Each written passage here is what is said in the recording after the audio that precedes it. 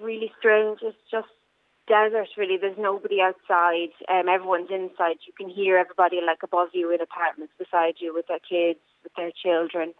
It's just crazy, really. There's just everything is closed. There are supermarkets open, but again, you can only be one person going to a supermarket.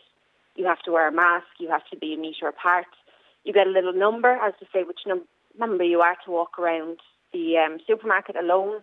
You can only enter the supermarket alone and you leave alone. Just that kind of thing. It's just crazy. I've never seen anything like it, honestly. And obviously I know the term is isolation, but tell us what the mental effect is of that.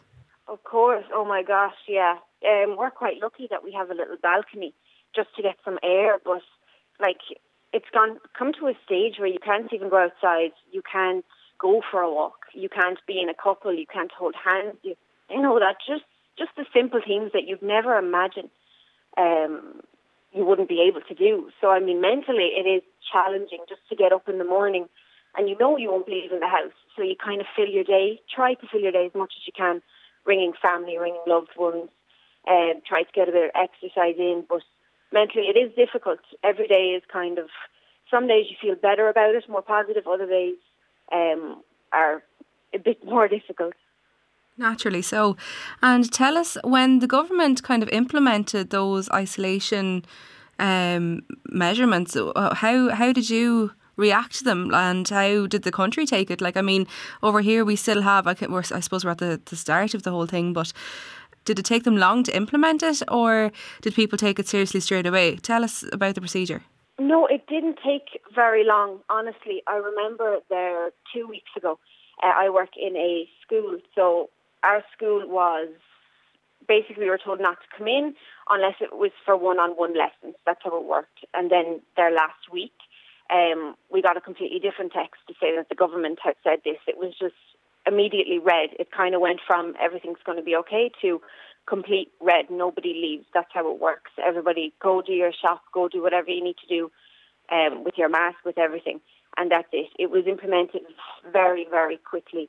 I must say, yeah, I did panic at the beginning, just thinking about like, I don't know if I run out of something, can I go and get? Because personally, I don't drive over here. I have to walk everywhere, which is grand. I'm living near near a little town, but at the same time, you just be panicking. Like, do I have everything? Is everybody okay? My family in Ireland, what's it like over there? You know, I mean, what I'm trying to say is that the isolation was implemented very, very quickly. That's just how it worked, I guess. And how do you feel now, knowing that your family and your friends are going to be going through the exact same thing back home? Yeah, I mean, I ring them most days, and I'm just trying to say to them, even though in Ireland it's not necessarily like isolation, just do as much as you can, because if you get to this stage that we are here, it really isn't very nice.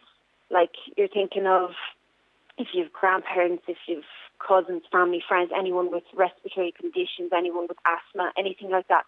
You just think you need to help them. Try not get to where we are here, because where we are here is quite serious. And as much as everybody's trying to remain positive and come together and speak over the balconies, play music, it is beautiful. But the reality of it is that you have a chance to prevent it. I mean, you have a chance to kind of put yourself in isolation, take it into your own hands. Just don't go to that restaurant with your friends. Don't go to that bar. Skype them. You know, nothing bad will come of it.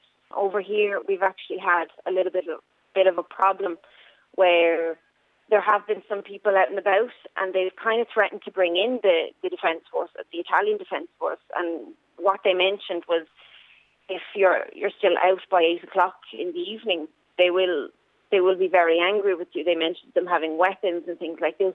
So regarding that, I really don't know. I think the two different defence forces are in quite different scenarios at the moment, but I would imagine that they're both thinking the same thing. Well, I'd love to think that they're both kind of thinking the same thing at this point.